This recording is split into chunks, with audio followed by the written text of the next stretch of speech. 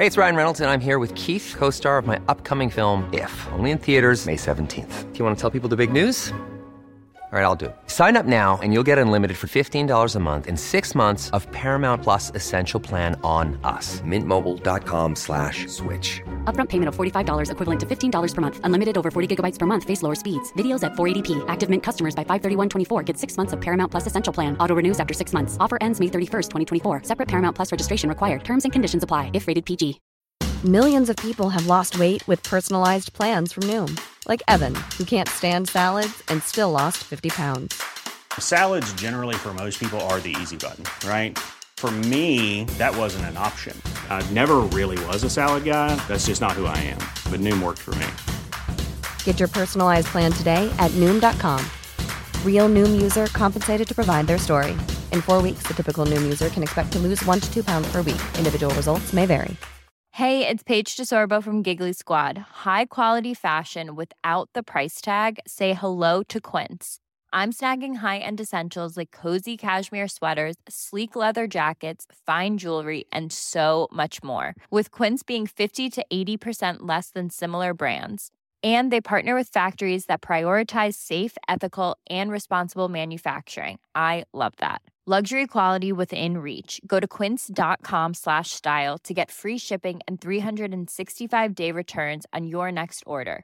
Quince.com/style.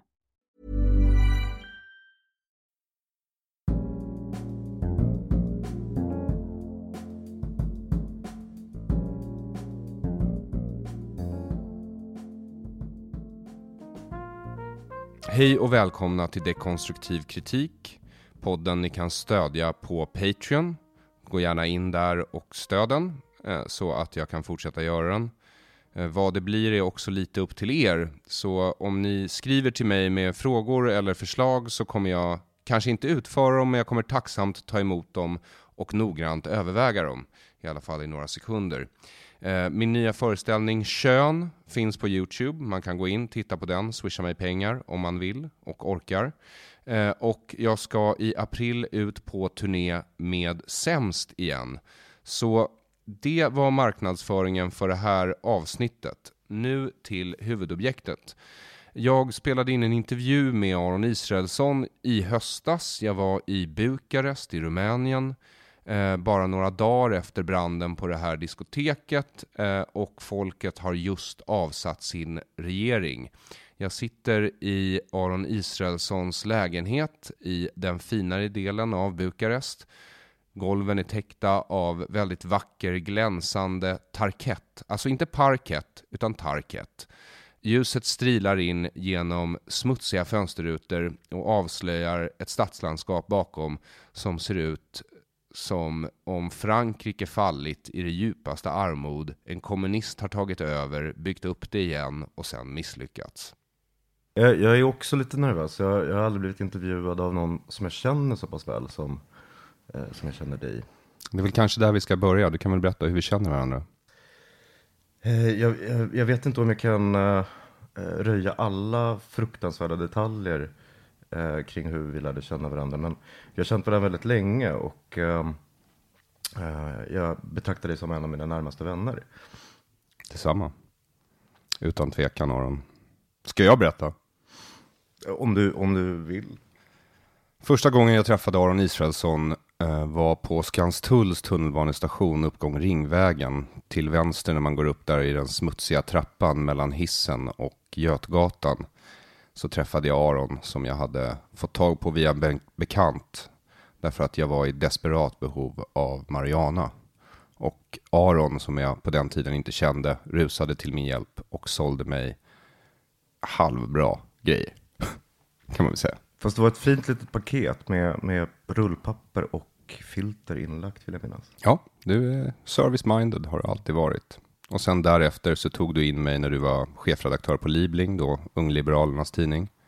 Och lät mig skriva några artiklar, med mina första publicerade artiklar. Jag lärde dig vad ett talminus är. Det gjorde du, faktiskt. Och du var också den som insisterade på att jag måste ha bild-byline. Och på så sätt banade väg för det som senare blev min karriär. Jag byggde ditt kändeskap. Det kan man verkligen säga att du gjorde. Steps, men ändå. Baby steps. Men du lät mig göra vad jag ville där och sen så lät du mig göra vad jag ville på Faktum. Som också i och för sig var vad du ville. Just det, precis. Jag lät ju också skriva om Grodans, restaurang Grodans, vad var det för något? Klubbsandwich på Klubbsandwich på Nyhet 24 en gång i tiden. I alla fall Aron, du har bestämt dig, du övergav mig i Stockholm och flyttade till Göteborg där du blev chefredaktör för Faktum. Ja. Och där spenderade du hur många år? 5 år? 4, lite drygt. Lite drygt 4 år. Någonting sånt.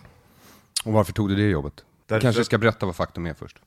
Faktum är då, som SMHI säger, Götalands gatutidning. SMHI säger inte gatutidning, men de brukar prata om Götaland som är regionen som utgörs av Västra Götaland, av Skåne, av Blekinge, Småland och kan ha glömt någonting. Ja, Halland också. Så södra och västra Sverige, där säljs Faktum av hemlösa och andra i socialt utanförskap. Hälften av dessa försäljare är då den, kan man säga, ursprungliga målgruppen som är människor som har hamnat i hemlöshet och långtidsarbetslöshet och sådär, sjukskrivning. Den andra halvan av försäljarkåren är lite nyare, EU-migrerade romer. Fattiga romer från i huvudsak Rumänien och Bulgarien. Just det. Och Situation Stockholm, den säljs inte av romer? Nej, fattiga EU-migranter får inte sälja Situation Stockholm. Och olika gatutidningar i olika delar av Europa har hanterat det där på olika sätt. De etablerade gatutidningarna, märkligt nog kan man säga, i Norden har huvudsakligen valt att gå Situation Stockholms väg, där man inte släpper in den här gruppen. Det är, förutom Situation, så är det Erlik i Norge och Husfobi i Danmark. Medan tyska gatutidningar, den största gatutidningen i Europa, Big Issue i Storbritannien, har släppt in EU-migrerade romer. Och det har Faktum alltså också valt att göra. Det var en av huvudanledningarna till att jag tog det här jobbet som chefredaktör på Faktum. Att den gruppen fick vara med i försäljarkåren. Men du lät dem alltså sälja din gatutidning? Det stämmer. Varför? För att det är en grupp som också är drabbad av hemlöshet, socialt utanförskap. Kanske ett ännu mer permanentat utanförskap än den traditionella gruppen som oftast utgörs av människor med missbruksproblem eller psykisk ohälsa. Här finns det en etnisk komponent, men i övrigt så... Vad menar du när du säger etnisk komponent? De är romer och det är därför huvudsakligen som de befinner sig i ett permanentat utanförskap i alla europeiska länder. Skulle du säga att det är antiziganism att de inte får sälja Situation Stockholm? Nej, det vet jag inte. Det tror jag inte. Jag tror att det kan hos vissa gatutidningar finnas ett element av antiziganism. Därför att våra majoritetssamhällen i Europa är så pass marinerade i antiziganism. Så att vi har fördomar om romer även om vi inte tänker på oss själva som fördomsfulla personer i allmänhet. Men jag tror att det handlar om andra saker också. Det finns en rädsla för att det kan uppstå konflikter mellan den ursprungliga försäljargruppen och den här då nya. Det kan handla om att man är rädd om sitt varumärke, att det här anses vara hemlösas tidning och då implicit svenska hemlösas tidning. Så varför älskar du romer så mycket? Jag är faktiskt rädd för romer. Jag är precis som alla andra tror jag, eller de allra flesta av oss också marinerade i fördomar om romer. Och en av de familjemyter som i någon utsträckning har präglat mitt liv, min uppväxt, är att min morfar, när han var i min ålder, hade väldigt många romska älskarinnor. Gjorde en av dessa älskarinnor på smällen medan han var gift med min mormor då. Och vägrade ta ansvar för barnet. Försköt den här kvinnan som då gick till en romsk spådam som slungade en förbannelse över min släkt som skulle vara i 7 generationer. Jag vet att min kusin som är född och levde i Rumänien. Han var väldigt påverkad av den här myten och livrädd för romer. Det smittade nog av sig till viss del på mig. Men jag har samtidigt andra erfarenheter. Jag lekte och umgicks en del med några romska ungar som bodde på samma gata som min mormor hade en lägenhet på i en hamnstad intill Donau i Rumänien som heter Galați. Och jag minns att jag gav bort några leksaksbilar till dessa romska kids. Och när jag kom hem och min mormor frågade mig var bilarna fanns någonstans och jag berättade så fick jag en rejäl örfil. Så att det kanske också i någon mån är liksom grund för den här rädslan. Men jag brukar skoja om att jag är här för att upphäva den här förbannelsen som vilar över min släkt. Men det är väl mer, ska man tolka det tror jag, som en symbol för den förbannelse som vilar över Europa och Europas majoritetssamhällen i förhållande till Europas största minoritet som är romerna. Hur många romer finns det i Europa? Det är ingen som riktigt vet, därför att i många länder så har man inte etnisk registrering. Vare sig i Sverige eller Rumänien har man det. Och när man frågar folk vilken etnicitet de anser sig ha, så är det många romer som inte vill eller vågar uppge. Men man räknar med att det är 10-15 miljoner kanske i Europa och 2,5 miljoner i Rumänien. Därmed är den största romska minoriteten som bor här. Officiellt är det betydligt färre, 700 000 enligt de officiella siffrorna i Rumänien. Är Zlatan rom? Det sägs ju att han är det. Det går ett ihärdigt rykte om att Zlatan är rom. Men det är väl upp till honom själv att besvara. Jag vet att Maria Leissner, gammal folkpartiledare som var den förra regeringens romgeneral, man säger, hon hängde ut honom på Facebook som rom och fick väldigt mycket skäll för det. Och det kan jag väl förstå, det är inte upp till medlemmar av majoritetssamhället att tvinga ut någon ur garderoben, vare sig det gäller romer eller sexuella minoriteter eller så. Men Leissner gjorde väl ändå ett bra jobb? Jag vet inte, hon är inte så uppskattad bland Sveriges romer i alla fall. Men det var väl hon som tog fram vitboken? Va? Nej, det var det inte. Vem var det? Det var en kommission som tog fram vitboken. I den ingick väldigt många intelligenta och erfarna personer. Många svenska romer inte minst.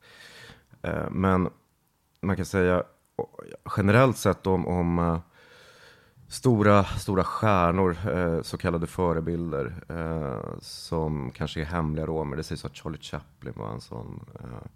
Det går vissa rykten om Elvis också. Sen går det rykten om att båda dessa var judar också. Jag har inte Elvis tror jag inte var jude. Men Charlie Chaplin kan ha haft judiskt påbrå. De kanske kan ha haft både romskt och judiskt påbrå, vad vet jag. Men jag tror att det vore viktigt om fler trädde fram. Fler förebilder trädde fram. Jag tror att det vore väldigt viktigt, inte minst för romska kids som växer upp idag och som saknar förebilder helt. Så basically kan man säga att du började älska romer för att du är rädd för romer. Och ville konfrontera den rädslan, eller? Det kan man säga. Det är lite som KBT, det jag håller på med kanske. Ja, jo. Du har ju en självdestruktiv sida utan tvekan. Ja. Så nu har du övergett mig inte bara i Stockholm utan i Sverige. Och så har du flyttat hit till Bukarest. Det stämmer. Och vad ska du göra här? Jag kommer tänka på det väldigt mycket, Aron, så att det är inte så att jag försvinner helt ur ditt liv. Eller du. Jo, men vad är det du ska göra här? Vad är det som är så viktigt att du lämnar mig? Tanken är att jag ska försöka dra igång en gatutidning här. Med de erfarenheter jag har dragit på mig i Sverige. Inte bara från Faktum, utan jag var ju även med och drog igång Nyheter 24. En helt annan medieprodukt får man säga. Men en värdefull erfarenhet så tillvida att jag började från scratch. 0 läsare i veckan till 500 000 när jag slutade. Så att, ja, det ska jag göra. Jag ska försöka starta en gatutidning som kommer säljas av fattiga människor här och då huvudsakligen romer. Så basically så du tänker utnyttja de här romerna för att tjäna pengar? Jag tror inte att det här är en lukrativ affärsrörelse, utan huvudanledningen för mig är att det mest grundläggande behovet som jag ser det för fattiga människor, det är att kunna försörja sig själva. Inte vara beroende av någon annan. Och det innebär ju ett jobb. Det finns väldigt många hjälporganisationer som verkar i Rumänien och gör olika insatser för romer, mer eller mindre bra sådana. Men det är väldigt få som handlar om att i större skala skapa arbetstillfällen. Med en tidning så kan man skapa ganska många jobb. Jag räknar med att vi på några års sikt ska vara den största arbetsgivaren för romer i det här landet. Och det kanske inte är en jättebedrift, men jag tror att på ett symboliskt plan och faktiskt för de kanske 500 till 1000 försäljare som vi kommer kunna sysselsätta, så innebär det en viktig skillnad. Men med en tidning så kan man också förändra attityder hos majoritetsbefolkningen, för det är de som ska läsa tidningen. Och det är nog så viktigt. Ja, det var ju det där med att de ska läsa tidningen. Det är en av de vanligaste frågorna jag får, och svaret på den frågan är att jag tror att det kommer gå. Tidningen som sådan kommer inte vara det kommer inte vara en romsk tidning, den kommer inte handla om romska frågor, utan målgruppen, de som ska läsa tidningen, det är ju unga, välutbildade rumäner som antingen är på väg att lämna landet för att de har gett upp hoppet om en framtid i Rumänien, eller som har bestämt sig för att stanna kvar och försöka förvandla det här samhället till ett som är värdigt att leva i, som man vill bo i. Och innehållet i tidningen kommer rikta sig till den gruppen med redaktionellt innehåll som kommer vara anpassat för dem. Jag tror att de romska försäljarna, det kommer säkert inte vara problemfritt, det är inte det jag säger, men man ska ha med sig att romer dominerar totalt blomsterhandeln i Rumänien. Alla har köpt en blomma av en rom någon gång. Man handlar frukt och grönt av dem och sådana saker. Så att de har en gammal hantverkstradition, Mestershukar, som fortfarande lever, och väldigt många som har romska hantverksprylar i sina hem. Så att jag tror inte att det i sig kommer vara en omöjlighet. För det är ju andra sidan av ditt lilla projekt här. Ja. Det är att dels så tänker du ge massa romer arbetstillfällen. Ja. Istället för mig i Sverige. Ja. Och dels så tänker du göra en journalistisk produkt som inte är korrumperad. Precis. En journalistisk produkt som är en oberoende röst. Därför att det finns det tyvärr väldigt lite av den varan i Rumänien. I stort sett alla tidningar ägs av en borgmästare eller någon annan politiker, en företagsledare. Och de driver sina egna personliga och politiska agendor i dessa medier. Medan den här då kommer ha mer en idealistisk agenda och vara en oberoende röst. Och det tror jag att rumänerna har saknat och vill ha. Det tror jag också. Vi kom i fredags. Och några dagar tidigare så hade, massdemonstrationer lyckats avsätta regeringen. Ja, det är ju helt otroligt faktiskt. Och konstigt att det har skrivits och rapporterats så lite om detta i Sverige. Det är en oerhört omvälvande, dramatisk händelse. För läser man om det i Sverige, det är det enda man får reda på är att det brann på ett disco och därför måste regeringen avgå. Ja, då blir det lite obegripligt kanske. Men den här branden på klubben Kollektiv här i Bukarest, den blev ju en symbol för en korruptionskultur som har plågat Rumänien väldigt, väldigt länge. Och som har tilltagit i styrka efter revolutionen, även om den fanns även under kommunisttiden och även dessförinnan. Den har väl sina rötter i i den tid då det osmanska väldet utövade stort inflytande på Rumänien. Men den här korruptionskulturen den fick då som en väldigt tragisk och dramatisk effekt att 400 pers fastnade i en brinnande klubblokal. Och 35 personer tror jag omkom och dödssiffrorna är väl fortfarande inte helt fastställda därför att 90 personer ligger fortfarande på sjukhus och deras tillstånd är allvarligt. Så att det som orsakade branden kan man säga är ett antal saker. Klubbägarna hade mutat det lokala borgmästarkontoret i sektor 4 som det heter i Bukarest för att få tillstånd. Och detta tillstånd på pappret medgav att de hade 70 gäster där inne, men det var alltså 300-400 personer som frekventerade stället varje kväll. När borgmästaren i sektor 4 skulle försvara sig så sa han att men vi kan inte kontrollera klubbarna efter kontorstid. För att då går mina tjänstemän hem. Och det blev droppen som fick bägaren att rinna över. Va? Då uppstod det på Facebook ett spontant upprop och folk samlades på torget. Mobiliserades också via sociala medier, samlades på universitetstorget här i Bukarest. Och första kvällen var det väl 26 000 personer någonting som då från universitetstorget tågade mot regeringshögkvarteret. Och det som hade börjat med en protest ganska riktad mot den här borgmästaren Piadone blev en protest mot regeringen och premiärminister Victor Ponta som är den yttersta symbolen för mutkulturen. Inte bara för att han är premiärminister utan för att han själv är just nu under brottsutredning. Han misstänks för korruptionsbrott som ligger några år tillbaka i tiden innan han blev premiärminister. Men hela den politiska kulturen, hela den politiska klassen är ju anfrätt av den här mutkolvskulturen. Och ett av slagorden, ett av de vanligaste slagorden under de här demonstrationerna som pågick flera kvällar var just att alla partier är samma skit. Man litar inte på någon.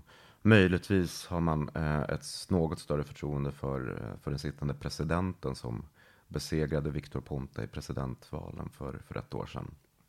Klaus Johannes som antas vara fri från korruption och som har drivit en hård kampanj mot mutkulturen. Han tillhör den tyska minoriteten i landet och är alltså lutheran och resten av landet är ortodox kristendom. Precis, han är Transylvanien-saxare som det kallas. En tyskspråkig minoritet som har funnits i Transylvanien sedan medeltiden. Som numera är en liten spillra. Det är bara 5 000 kvar ungefär i Rumänien. Men som har varit väldigt stark och fortfarande utövar ett starkt kulturellt gör ett starkt kulturellt avtryck i rumänsk kultur. En av Rumäniens främsta konstnärer, Tamara von Neudorf, som är en kille fast det låter som ett tjejnamn. Han tillhör också samma minoritet. Väldigt skicklig konstnär. Ja, men de fördomarna om tyskar här är väl samma som överallt i världen. Punktliga, duktiga, ordentliga, framgångsrika, drivna. Det lutherska arvet. Exakt. Rumänien har ju stora problem, eller rumäner har stora problem med samtliga minoriteter förutom kanske just den tyska. Så att de är uppskattade på ett annat sätt än vad romerna är till exempel. Det här är inte så mycket av ett LGBTQ-land. Nej, det är det inte. Fram till 97 tror jag så var homosexualitet olagligt i Rumänien. Och gaykulturen kan man inte säga frodas. Inte? Nej. Men nu är det lagligt att vara homosexuell här? Ja, det är lagligt. Det ändrade de på inför att de ville bli EU-medlemmar. De små uppoffringar man gör. Exakt. För visum. Hur många är ortodoxa i det här landet? Ja, det är väl över 95%. Sen finns det då en del lutheraner och en del katoliker. Jag tror för resten så kanske det är 80% någonting som är ortodoxa. För att den ungerska minoriteten är ganska stor och de är antingen katoliker eller protestanter. Sen finns det ju bland romerna så har det ju ägt rum en väckelsevåg sen tidiga 90-talet efter revolutionen. Väldigt många romer är pingstvänner idag. Baptistkyrkan är också på stark frammarsch. Så väldigt få ateister, starkt troende land. 0,1% ateister har jag läst och det är försvinnande få. Men du träffade ju några ateister häromkvällen när vi var på en klubb som heter Eden. Japp. Väldigt trevlig klubb för övrigt. Ja, sjukt nice. Ja, de var ateister. Sen visade det sig att de också var nationalister. Ja, men det är nästan alla här. Ja, så det blev ju lite mixed. Det var ju så här kul att sitta och snacka med någon som bara religion is horrible. We should all be Nazis. Ja, just det. Men ja, så... Hitler var också ateist. Ja, nu har jag glömt vad fasiken det var, den där Alex. Så hette han, den här frisören. Hans engelska var ju exceptionell också. Det var ju ett av de roligaste. Jag frågade honom, jag bara, har du pluggat engelska på universitet eller? För den är verkligen exceptionell. Och då sa han ju, I went to the school of cable TV. Så han har lärt sig. Det är väldigt, väldigt många, inte minst fattiga romer i avlägsna byar som aldrig har satt sin fot utomlands. Som har lärt sig, inte engelska men spanska. Snacka skitbra spanska. Och det är för att de har sett på telenovelas. Såpoperor från den spansktalande delen av världen. Sydamerika inte minst. Ja, men det är ju underhållande även om man inte förstår spanska. Jag förstår ju inte spanska, men jag kan ju ändå titta på ett helt telenovellaavsnitt. Mest bara för inzoomningarna på känsloreaktionerna. När det avslöjas att älskaren egentligen är älskarens onda tvilling och du vet sådana saker. Ja, det är ett härligt drama. Min mormor älskade också såpoperor. Tvingade mig att kolla på glamour en hel del. Älskade såpoperor, hatade romer. Men jag är lite orolig för dig, Aron, ändå. Därför att du är jude och judar är inte heller så populära i det här landet. Nej, det är de inte. Det är väldigt, väldigt få judar kvar. Men det var ett stort judiskt kulturland för inte så länge sedan. Ja, det beror på vad man menar med inte så länge sedan. Det är relativt. Men innan kriget. Och en bit efter kriget också. Så väldigt många judar i Rumänien. Väldigt många jiddisch-talande dramatiker och författare som verkade här. Och vad hände med dem? De dog. De som inte strök med i förintelsen, det var ju väldigt många romer och judar som deporterades till Transnistrien av marskalk Antonescu som var Rumäniens järnkansler under kriget, upptakten till kriget. Och förintades i läger i Transnistrien som då var en del av Rumänien. Det ligger i nuvarande republiken Moldavien men är en separatistisk rysk enklav där. De som inte strök med de flyttade till Israel. Israel och förbundsrepubliken Tyskland, alltså Västtyskland, var ju de två länder som köpte ut folk från Ceausescus Rumänien. Den gamla kommunistdiktatorn.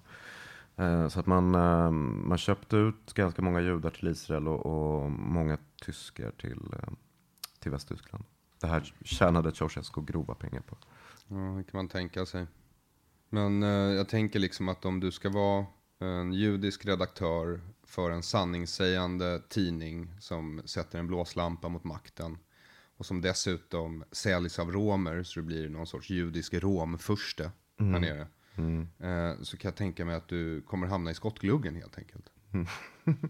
Ja, till att börja med, jag tror inte jag ska vara redaktör utan det ska nog med stor sannolikhet vara någon som är härifrån och som kan språket bättre än jag, kan skriva bättre än jag, som kan samhället mycket bättre än jag. Men det är väl klart att det finns en sån risk, kanske ännu mer när man är den här bakgrundsfiguren som drar i trådarna. Det stämmer lite bättre med stereotypen. Men så, ja, det är klart att det kommer blåsa en del, men det är jag van vid, och ärligt talat så är det väl lite det som är min drivkraft. Jag gillar när det blåser och är uppförsbacke. You're a kite caught in a hurricane, Mr. Bond. Förlåt, men vi såg Spectre igår. Sen ska man komma ihåg att det är lätt att slå sig för bröstet som svensk och sådär. För att vi lever i ett ganska schysst samhälle. Men de här strömningarna finns ju där också. Jag vet att jag på Flashback kallas, vad är en romig kostym, står det om mig. En jude. Den var ny. Och vad står det mer? I en annan tråd så står det någonting om att Aron Isaksson är en bögjude. Och bög är det värsta man kan vara inom judendomen. En lång utläggning om detta. Jag är rätt säker på att Drorfiler är det värsta man kan vara inom judendomen. Du älskar ju romer så mycket så att du har skrivit en bok om romer. Ja. Jag har läst den boken. Ja. Just det, jag har skrivit en bok tillsammans med en tjej som heter Rola Brentlin om de vi kallar tiggare, heter den. Och den handlar om tiggeriet och ger en historisk bakgrund till varför det ser ut som det gör. För att det är ju, vissa vill ju kanske inte riktigt låtsas om det, men alla vet ju att det är nästan bara romer som vi ser på våra gator som tigger. Det har i och för sig på senare år, upplever i alla fall jag, det är lite anekdotiskt, men jag har ändå rört mig mycket på gatunivån inom hemlöshetssfären så att säga. Och jag upplever att det har blivit fler svenskar som är ute och tigger också.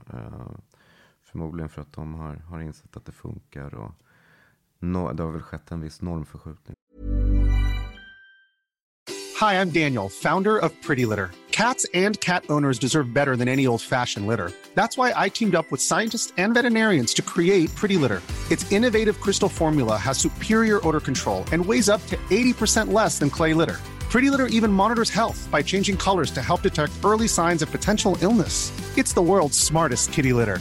Go to prettylitter.com and use code ACAST for 20% off your first order and a free cat toy. Terms and conditions apply. See site for details. Hey, it's Ryan Reynolds, and I'm here with Keith, co-star of my upcoming film, If, only in theaters May 17th. Do you want to tell people the big news?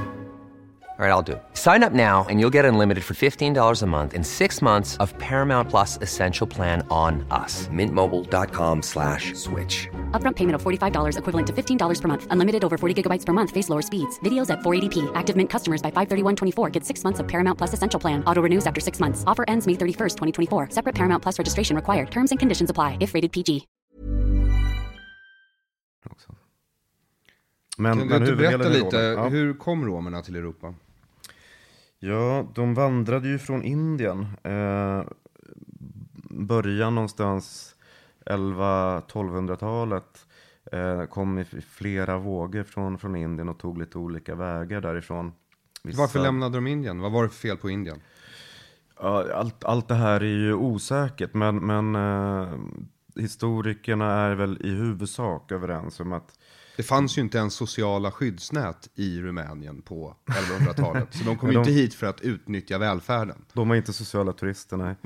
Nej, men de flydde, tror man, från krig. Och i och med att det var ganska många sådana här utvandringsvågor så var det säkert av flera skäl. Det kan ha varit missväxt och sånt. Men romerna tros ha varit, man är ganska säker på att de flesta var krigare, precis som sikherna, som vi nämnde nyss. Inte mycket till krigare som flyr från krig. Nej, men i och med att de muslimska invasionerna från norr blev allt mer framgångsrika och de tog över stora delar av norra Indien, så var den här gruppen då tvungen att fly. Hamnade sedan kanske ironiskt nog många av dem i den turkiska hären. Men så småningom så köptes typ 10 000 romska slavar upp av Vlad Dracula som är Vlad Tzepers pappa. Och det är inte Vlad Dracula som vi i Västeuropa eller västvärlden kallar Dracula, utan det är hans son Vlad Tzepers, Vlad Pålspetsaren. Men hans pappa köpte alltså 10 000 romska slavar från Turkiet. Och med tiden så blev det ännu fler. För han var turkisk lydfurste, eller hur? Ja, precis. Draculas pappa. Han var turkisk lydfurste, ja. Hans son Vlad Tzepers gjorde ju senare uppror mot turkarna och bedrev en framgångsrik kampanj mot turkarna. Utsågs av påven till kristendomens främsta försvarare. Fin titel då. Det var som att vinna Idol på den tiden, för er som inte förstår referenser. Okej. Och sen var de slavar här. Sen var de slavar i 500 år. Fram till 1850-60-talet. Rumänien bestod ju på den tiden av olika furstendömen. Och frigörelse kom i lite olika etapper. Men man kan säga att på det hela taget så kom den några år efter slaveriets upplösning i USA. Rätt många år efter den. Ja, några år efter i alla fall. Och det var trots detta så det var en del uppmärksamhet i västländerna då, Storbritannien och Tyskland, och en del påtryckningar därifrån mot de rumänska furstendömena i den här frågan. Men ändå så är det ju, trots att vi har haft liksom slaveri i Europa, så är det nästan ingen, inte ens i Rumänien, som känner till det idag. Vi pratar mycket om det amerikanska slaveriet, men det här är liksom en svart fläck på allmänbildningskartan. Så vad tror du det beror på? Att vi har glömt det europeiska slaveriet? Vi har glömt romernas historia i Europa överlag. De strök ju med i förintelsen i väldigt, väldigt stor utsträckning, och det pratas det inte heller så mycket om. Och har inget eget skriftspråk? De har inget eget skriftspråk och därmed har de inte nedtecknat sin egen historia. Som samerna helt enkelt? Ja, lite som samerna. Våra fjällromer. Varför stannade du inte i Sverige och jobbade med dem? Det är också en förtryckt minoritet. Det är en förtryckt minoritet. Jag kommer ihåg att jag i tidiga år motionerade på en LUF-kongress, Liberala ungdomsförbundet, om samernas ställning som minoritet i Sverige, och blev utskrattad av Fredrik Malm som samevännen Aron Isaksson. Fredrik Malm var då ordförande i Stockholmsdistriktet i LUF och är numera riksdagsledamot för Folkpartiet. Och det var vare sig första eller sista gången han skrattade ut dig? Jag skrattade åt honom också ganska många tillfällen. Så att det jämnar ut sig. Men tillbaks till slaveriet och romerna. Just det. De har inget skriftspråk. Nej. Vad hade de för religion innan då? I Indien så var de väl hinduer. Men övergav det ganska snabbt. De har egentligen är de ju på sätt och vis världens bästa integrationsföredömen. Därför att de anpassar sig i väldigt stor utsträckning till den värdkultur som de för tillfället vistas i. Så att romer som kom till Rumänien, de blev ortodoxa. Romer som blev kvar i Turkiet, de är muslimer. Och i Spanien är de katoliker och så vidare. Pingströrelsen har ju på senare år som sagt fått väldigt många romska proselyter. Men inte bara i Rumänien utan även i Finland. 2 vitt skilda romska grupper. Men många pingstvänner bland båda. Och det är i alla fall en av anledningarna till dem är att de är så förtryckta idag. Är att de befriades väldigt sent. Och sen så har de strukturellt diskriminerats sedan dess. De kommer inte in i samhället i princip. Så när du säger att de är bra på att integrera sig, då är det en sanning med modifikation, och jävligt stor modifikation. Det är korrekt. Det är för kläderna gör att de sticker ut, eller hur? Ja, det beror på hur traditionella de är. I Rumänien med den största romska populationen i Europa så är det ju väldigt många som inte är traditionella.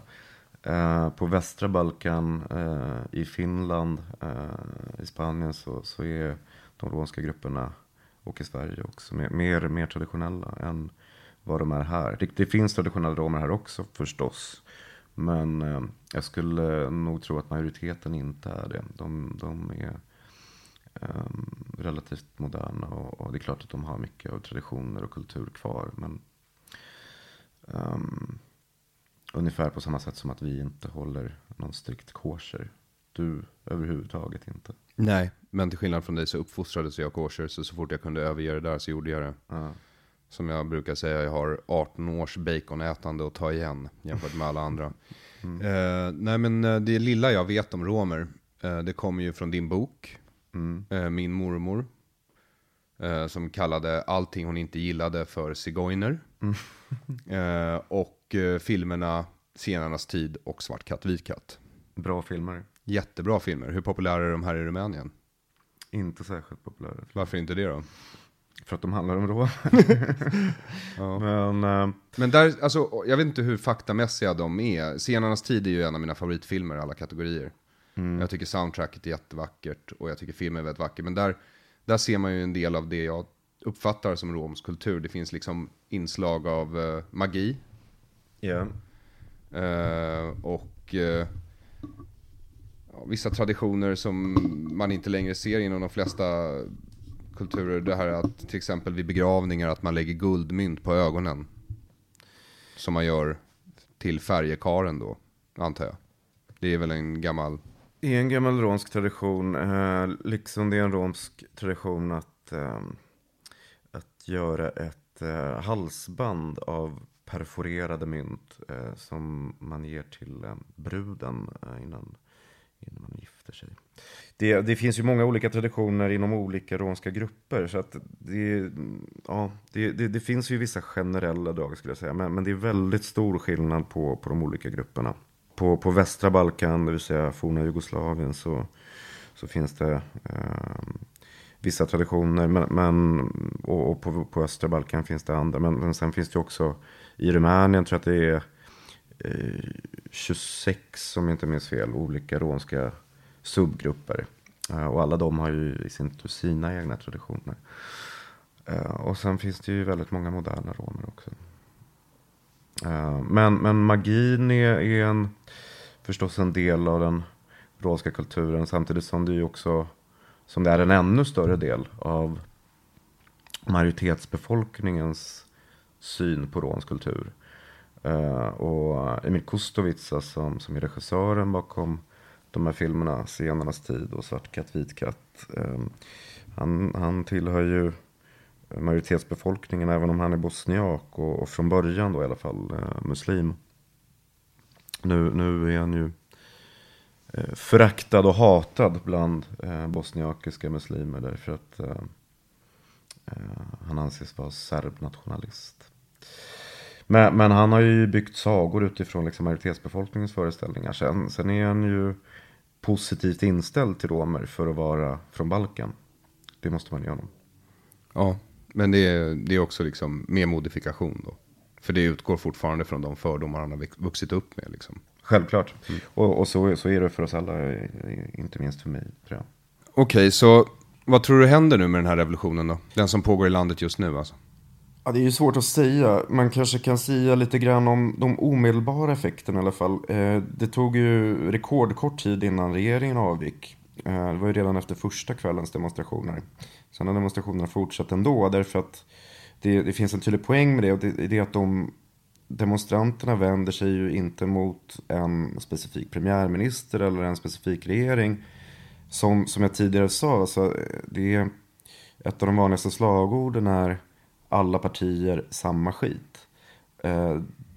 Protesterna vänder sig mot korruptionskulturen som genomsyrar partiväsendet men också samhället i stort. Ska man gå till en läkare och boka en tid, då får man lägga ett litet kuvert på receptionsdisken innehållande 200 lei. Och det är ingen avgift som är lagstadgad eller som har något lagstöd överhuvudtaget. Det är en muta. Man får muta sig till ett läkarbesök.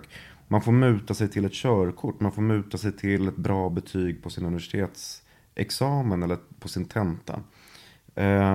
I det här genomsyrar liksom vardagen för vanliga rumäner. Och det är därför som de här demonstrationerna har lockat så mycket folk och det är därför de har fortsatt kväll efter kväll. Trots att regeringen då var snabb med att avgå. Så att förhoppningen är ju att det får en mer långsiktig effekt. Att de här människorna som nu har sett att förändring kanske trots allt är möjlig. Bara vi går ihop, mobiliserar och kräver förändring. Att de inte vissnar nu när den stora förändringen kanske inte kommer över en natt. Utan att de fortsätter mobilisera och bygger ett starkare civilsamhälle. För att det är det som saknas mer än något annat kanske i Rumänien. Ett starkt civilsamhälle. Det är därför korruption finns. Det är därför korruption finns. För att institutionerna, de statliga institutionerna är svaga och genomsyrade av korruption. Och för att de civila institutionerna, i den mån de överhuvudtaget finns, är också svaga och genomsyrade av korruption. Så att det är väl vad man kan hoppas på. På kort sikt så tror jag att det lutar åt nu att Rumänien får en så kallad teknokratregering. En regering som inte är partipolitisk utan som består av tjänstemän i väntan på det ordinarie valet om 1 år. Och en sån regering har ju fördelar och nackdelar. Nackdelen är ju att han inte har något starkt politiskt mandat. Och att den inte drivs av en ideologisk agenda. Så risken är ju att det händer väldigt lite. Fördelen är att det är en regering som i bästa fall är obefläckad av korruptionskulturen. Och som består av experter på sina områden. Och att de i alla fall då kanske i den bästa av världar kan åstadkomma många konkreta reformer kring korruptionen, antikorruptionsarbetet, kring att bygga starkare institutioner, att reformera ekonomin och byråkratin inte minst, som är ett stort hinder i Rumänien. Men det är klart, de kommer bara ha 1 år på sig och de har ett svagt mandat. Så att jag vet inte vilka förhoppningar man ska fästa till dem. Det beror på vilka som sitter där och beror väldigt mycket på stämningen i stort i landet. Om de här protesterna fortsätter och den politiska klassen vaknar och inser att nu får vi fan skärpa till oss. För du vet ska det här hända nästa regering också. Ja, men du vet ju vad jag står. Jag är ju något av en cyniker när det kommer till såna här saker. Inte för att jag inte uppskattar en trevlig revolution, det gör jag alltid.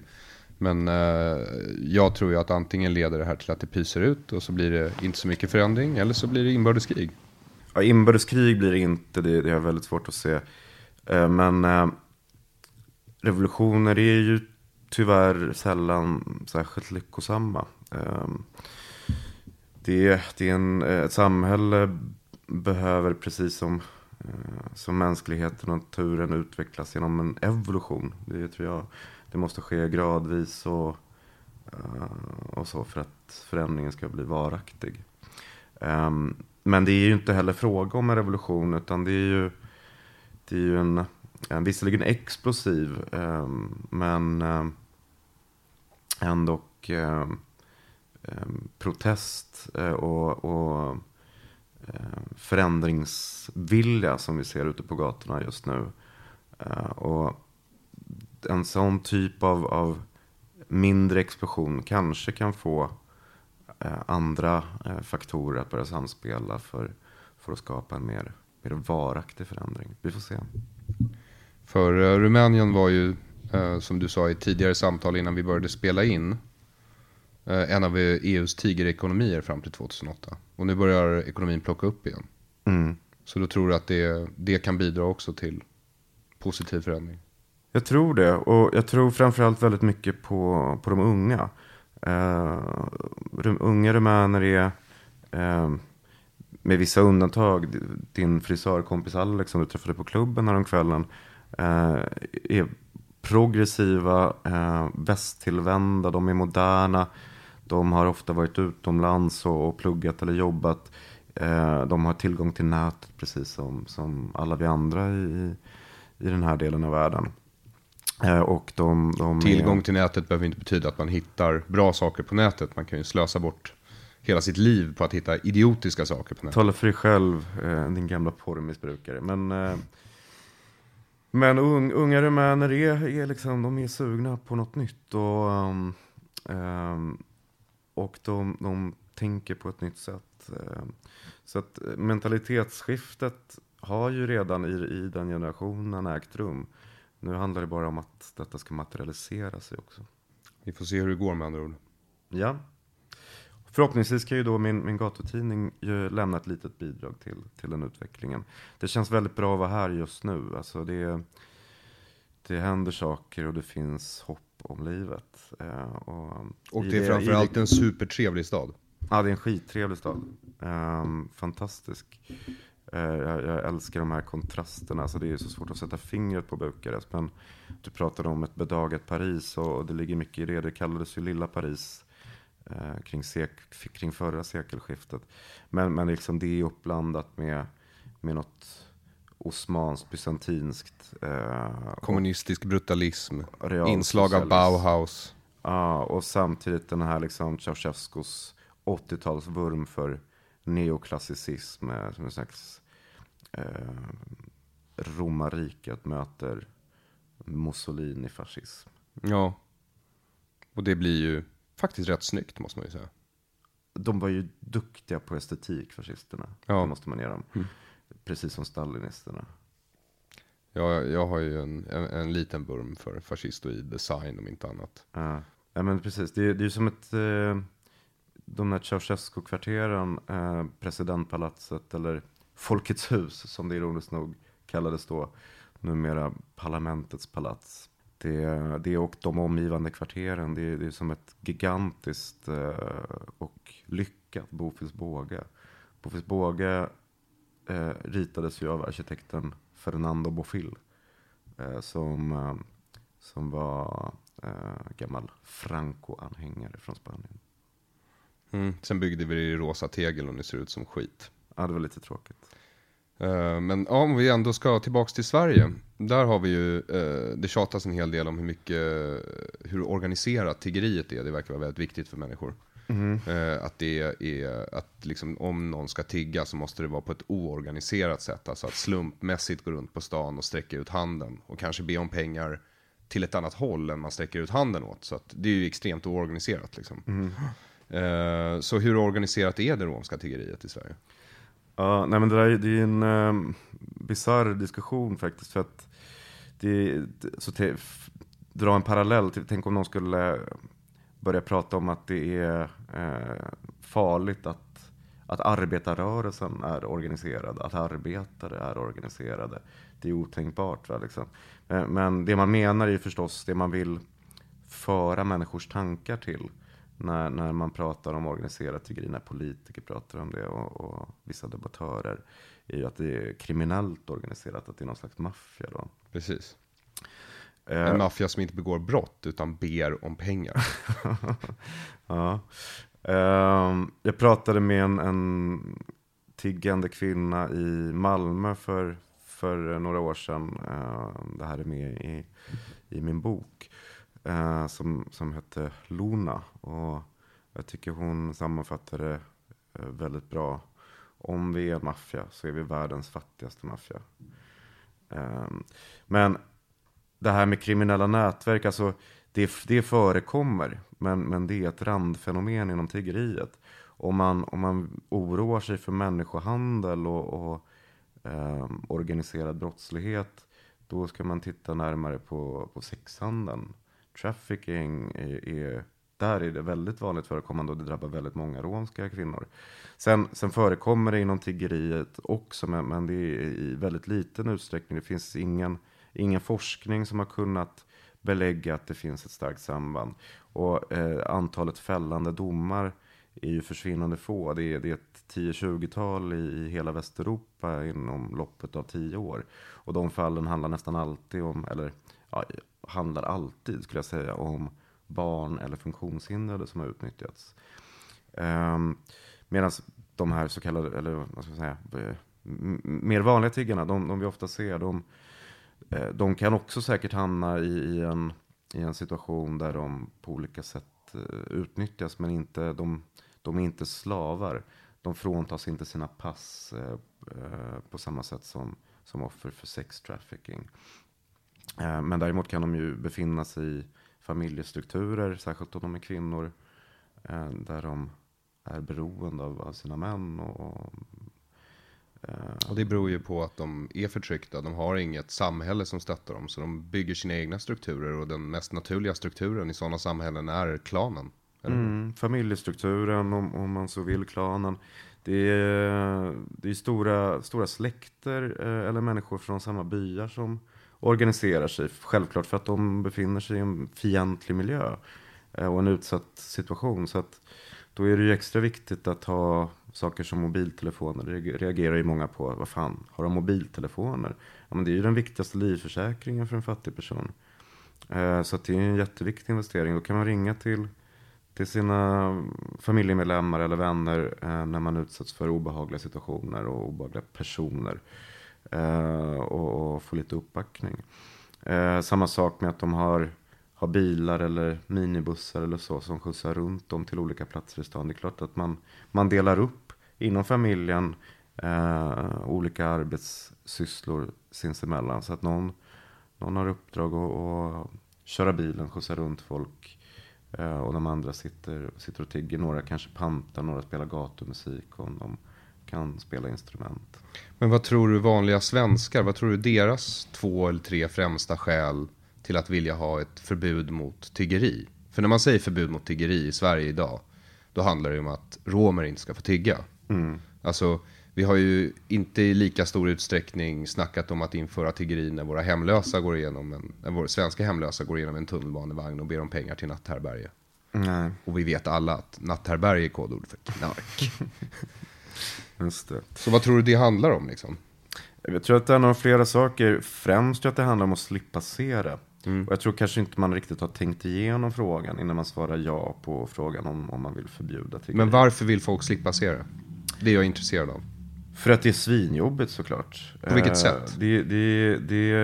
I Sverige så är vi inte vana vid den här typen av fattigdom. Vi har inte sett maken till den sedan åtminstone 30-talet. Min farsa växte upp i en väldigt, väldigt fattig familj. Äldsta syskonet i en syskonskara på 8 barn. Och de var liksom ökända som ortens fattighjon. Men sen dess så har vi liksom inte haft den typen av fattigdom som gör att människor måste utsätta sig för sådana Så det är estetiskt fult? Det skär i hjärtat, tror jag. Men det är just det här. Det är väldigt jobbigt att se det. Det är väldigt jobbigt att tänka på det. Det är väldigt jobbigt att känslomässigt hantera det. Väldigt jobbigt att förklara det för sina barn. Ja, men varför?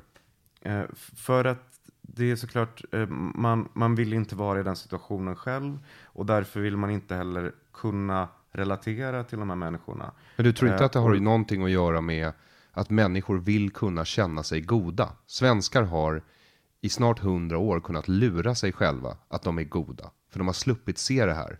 Men går vi förbi det på gatan och känner att vi kan inte påverka den här situationen, då är det väldigt svårt att lura sig själv att man fortfarande är god. Ja, kanske. Och särskilt när man då väljer att inte ge något dåligt samvete, tror jag absolut har något med det här att göra. För att man tänker varje gång, ska jag ge den här personen några kronor? Och så kanske man har varje gång hittat på någon annan ursäkt. Jag har inga kontanter på mig, eller det är så många, eller jag hinner inte just nu. Och det där är klart att alltså, men det blir en moraliskt frätande effekt att se och konfronteras och fundera över de här sakerna. Som jag tror som jag vet, det är jobbigt för mig också. Självklart är det. Och det är klart att det är ännu jobbigare för någon som till skillnad från mig inte kan hantera det på andra sätt, hjälpa till på andra sätt. Hantera det? Du har ju plötsligt, alltså du har ju så svårt att hantera det här så du nu viger ditt liv till att hjälpa de här människorna. Du måste ju vara SDs favoritperson just nu. De tjatar ju alltid om att man ska hjälpa folk på plats, och nu är du på plats och hjälper till liksom. Jag har inte fått så många lyckönskningar från det hållet faktiskt. Lustigt. Men Ja, nej men det är väl mitt sätt att hantera det kanske i någon mån. Jag tycker ju så här att i en fruktansvärt svår situation, i en krissituation, så ställer det vissa moraliska krav på oss som medmänniskor. Jag snackade mycket med en gemensam bekant till oss, Pontus Fall, när vi gick i samma klass för länge sedan. Men hur hade man hanterat liksom, om förintelsen hade ägt rum där och då. Och ganska snart insåg vi att vi hade ju kriget i forna Jugoslavien runt knuten. Och inte fan fixade vi busskörkort och åkte ner med bussen och försökte rädda så många som möjligt. Men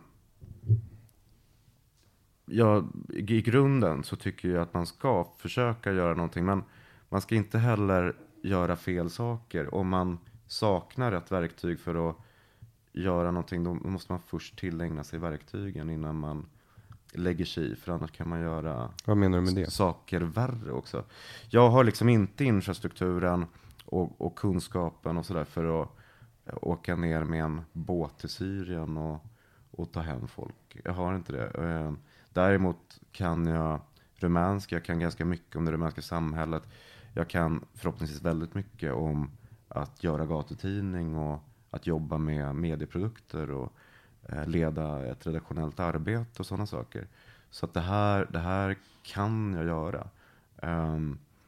Och då är det svårt för mig att låta bli. Jag förstår. Medan jag kan luta mig lugnt tillbaka och säga min politiska satir på svenska är ingenting jag behöver ta med mig ner hit och åka ut till romlägren och uppträda för dem. Nej, men du kanske kan använda den på andra sätt hemma i Sverige. Det gör du väl också? Ja, jag vet inte. Jag skriver ofta skämt som är roliga och moraliskt förkastliga. Och sen så hoppas jag att den allmänna air av ironi jag sprider runt mig får folk att tänka motsatsen till det jag säger. Ja, men det är också en insats. Vi får se när jag dör.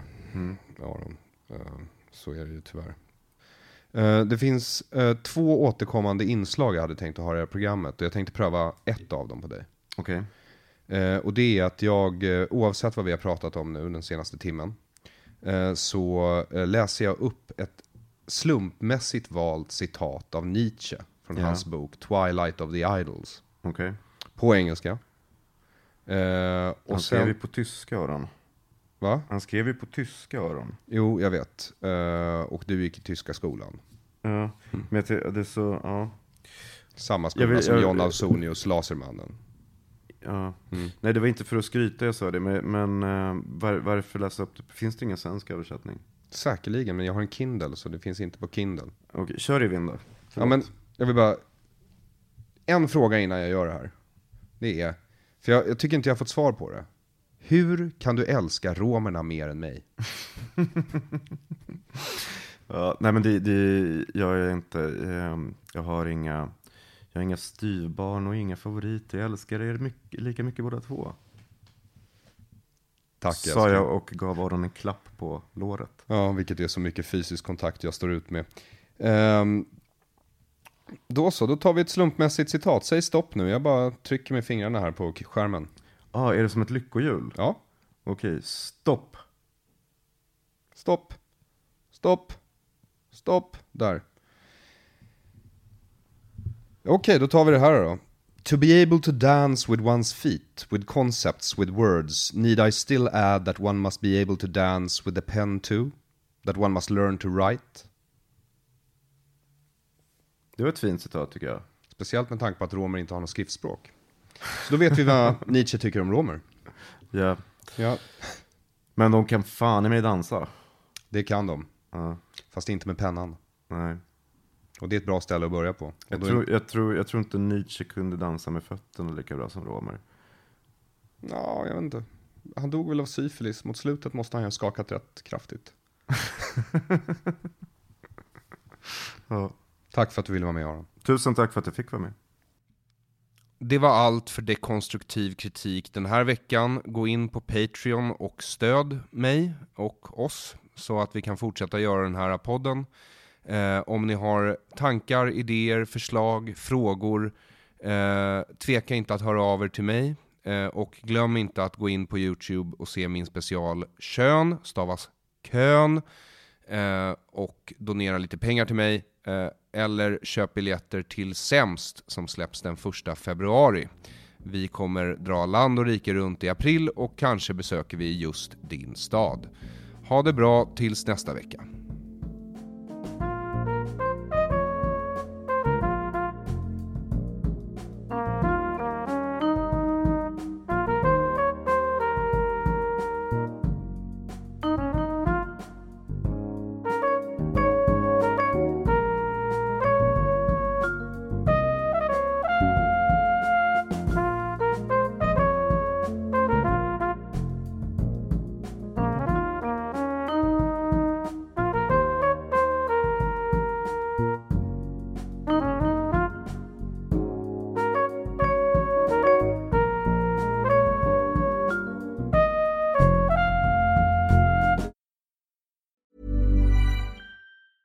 Hey, it's Paige DeSorbo from Giggly Squad. High quality fashion without the price tag. Say hello to Quince. I'm snagging high-end essentials like cozy cashmere sweaters, sleek leather jackets, fine jewelry, and so much more. With Quince being 50 to 80% less than similar brands. And they partner with factories that prioritize safe, ethical, and responsible manufacturing. I love that. Luxury quality within reach. Go to quince.com/style to get free shipping and 365-day returns on your next order. Quince.com/style. When you make decisions for your company, you look for the no-brainers. And if you have a lot of mailing to do, Stamps.com is the ultimate no-brainer. It streamlines your processes to make your business more efficient, which makes you less busy. Mail checks, invoices, legal documents, and everything you need to keep your business running with Stamps.com. Seamlessly connect with every major marketplace and shopping cart. Schedule package pickups and see your cheapest and fastest shipping options from different carriers. With rates up to 89% off USPS and UPS rates. And with the Stamps.com mobile app, you can take care of mailing and shipping wherever you are. Make the same no-brainer decision as over 1 million other businesses with Stamps.com. Sign up with code PROGRAM for a 4-week trial, plus free postage and a free digital scale. No long-term commitments or contracts. That's Stamps.com. Code PROGRAM.